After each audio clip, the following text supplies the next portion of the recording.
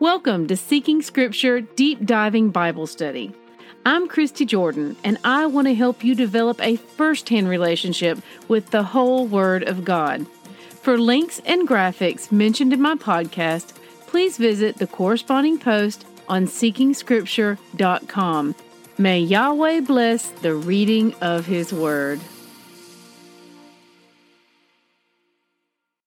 Good morning, siblings. Today's readings are Psalms 146 through 150.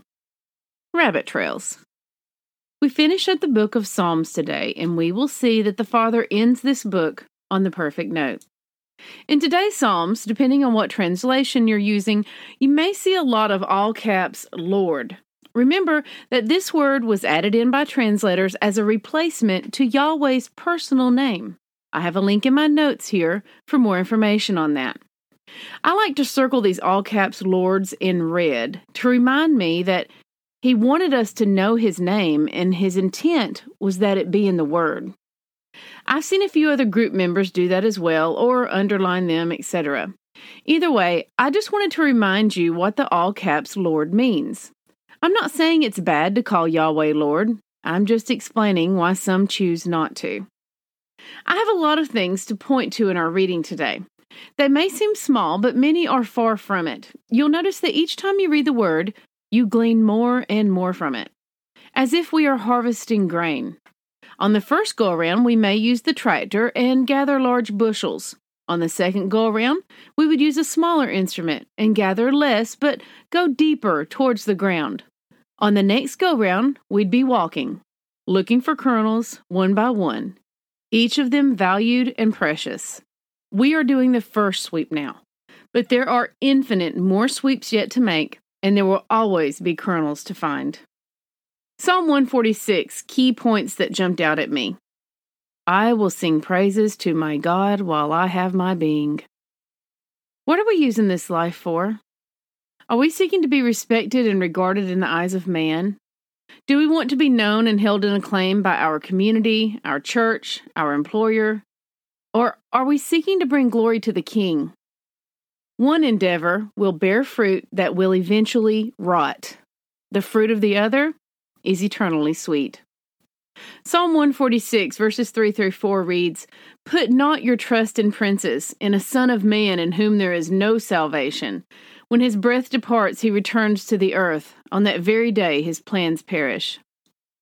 Now, some people see Son of Man as referring to the humanity of Messiah, but that clearly is not the case in this passage. Why? Look at verse 4.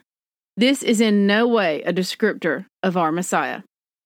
This verse reminds us not to put our trust in mere humans, no matter how exalted they are in this world. Our trust belongs in Him alone, and those who are called by Him will remind us of that. If you've been reading with us since the beginning, or even shortly after, you may recognize the significance in this line. Psalm 146:9.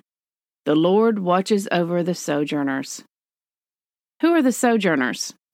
All of those who aren't of the tribes of Israel, but who join themselves to the Father and worship Him as their God. In other words, most of us. We've read about them throughout our reading so far, as they are mentioned often. And He sure does watch over us. What a wonderful and loving Father we have. Psalm 147 features a lot of descriptors of Yahweh, which remind us that He is a builder, an encourager, and one who gives life. Yahweh builds up Jerusalem. Psalm 147:2. He gathers the outcast of Israel. Psalm 147:2.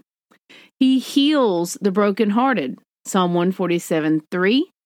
He binds their wounds, Psalm 147:3, and Yahweh lifts up the humble, Psalm 147, verse 6. Psalm 149, verse 1, Sing to Yahweh a new song. Yahweh instructs us to tell of His deeds to our children, to retell those stories from the lives of our spiritual ancestors, which is our spiritual family history. We must tell them so that they will know the one true God, to build up their faith, to encourage their trust. As a loving parent who knows Yahweh as the God in our lives, we know that we are giving our children a distinct advantage and also saving them years of heartache. But we also must sing a new song. We must tell of what Yahweh has done personally for us. We must tell the story of our own deliverance. Each generation must sing the songs of their ancestors and their own songs as well, so that others will know that He is the one true God. And now we come to the last Psalm, 150. The closing line is a directive that will be followed by all, according to His timing. Psalm 150 verse 7 reads, "Let everything that has breath praise Yahweh. Praise Yahweh." And so, beloved siblings, we complete another book. Our sword is sharper, and our shield all the more at the ready. Rock Hazak. Test everything. Hold tight to what is good. 1 Thessalonians 5:21. We are saved by grace alone. Obedience is not the root of our salvation, but it is the fruit. May Yahweh bless the reading of His word. I love y'all. Bye-bye.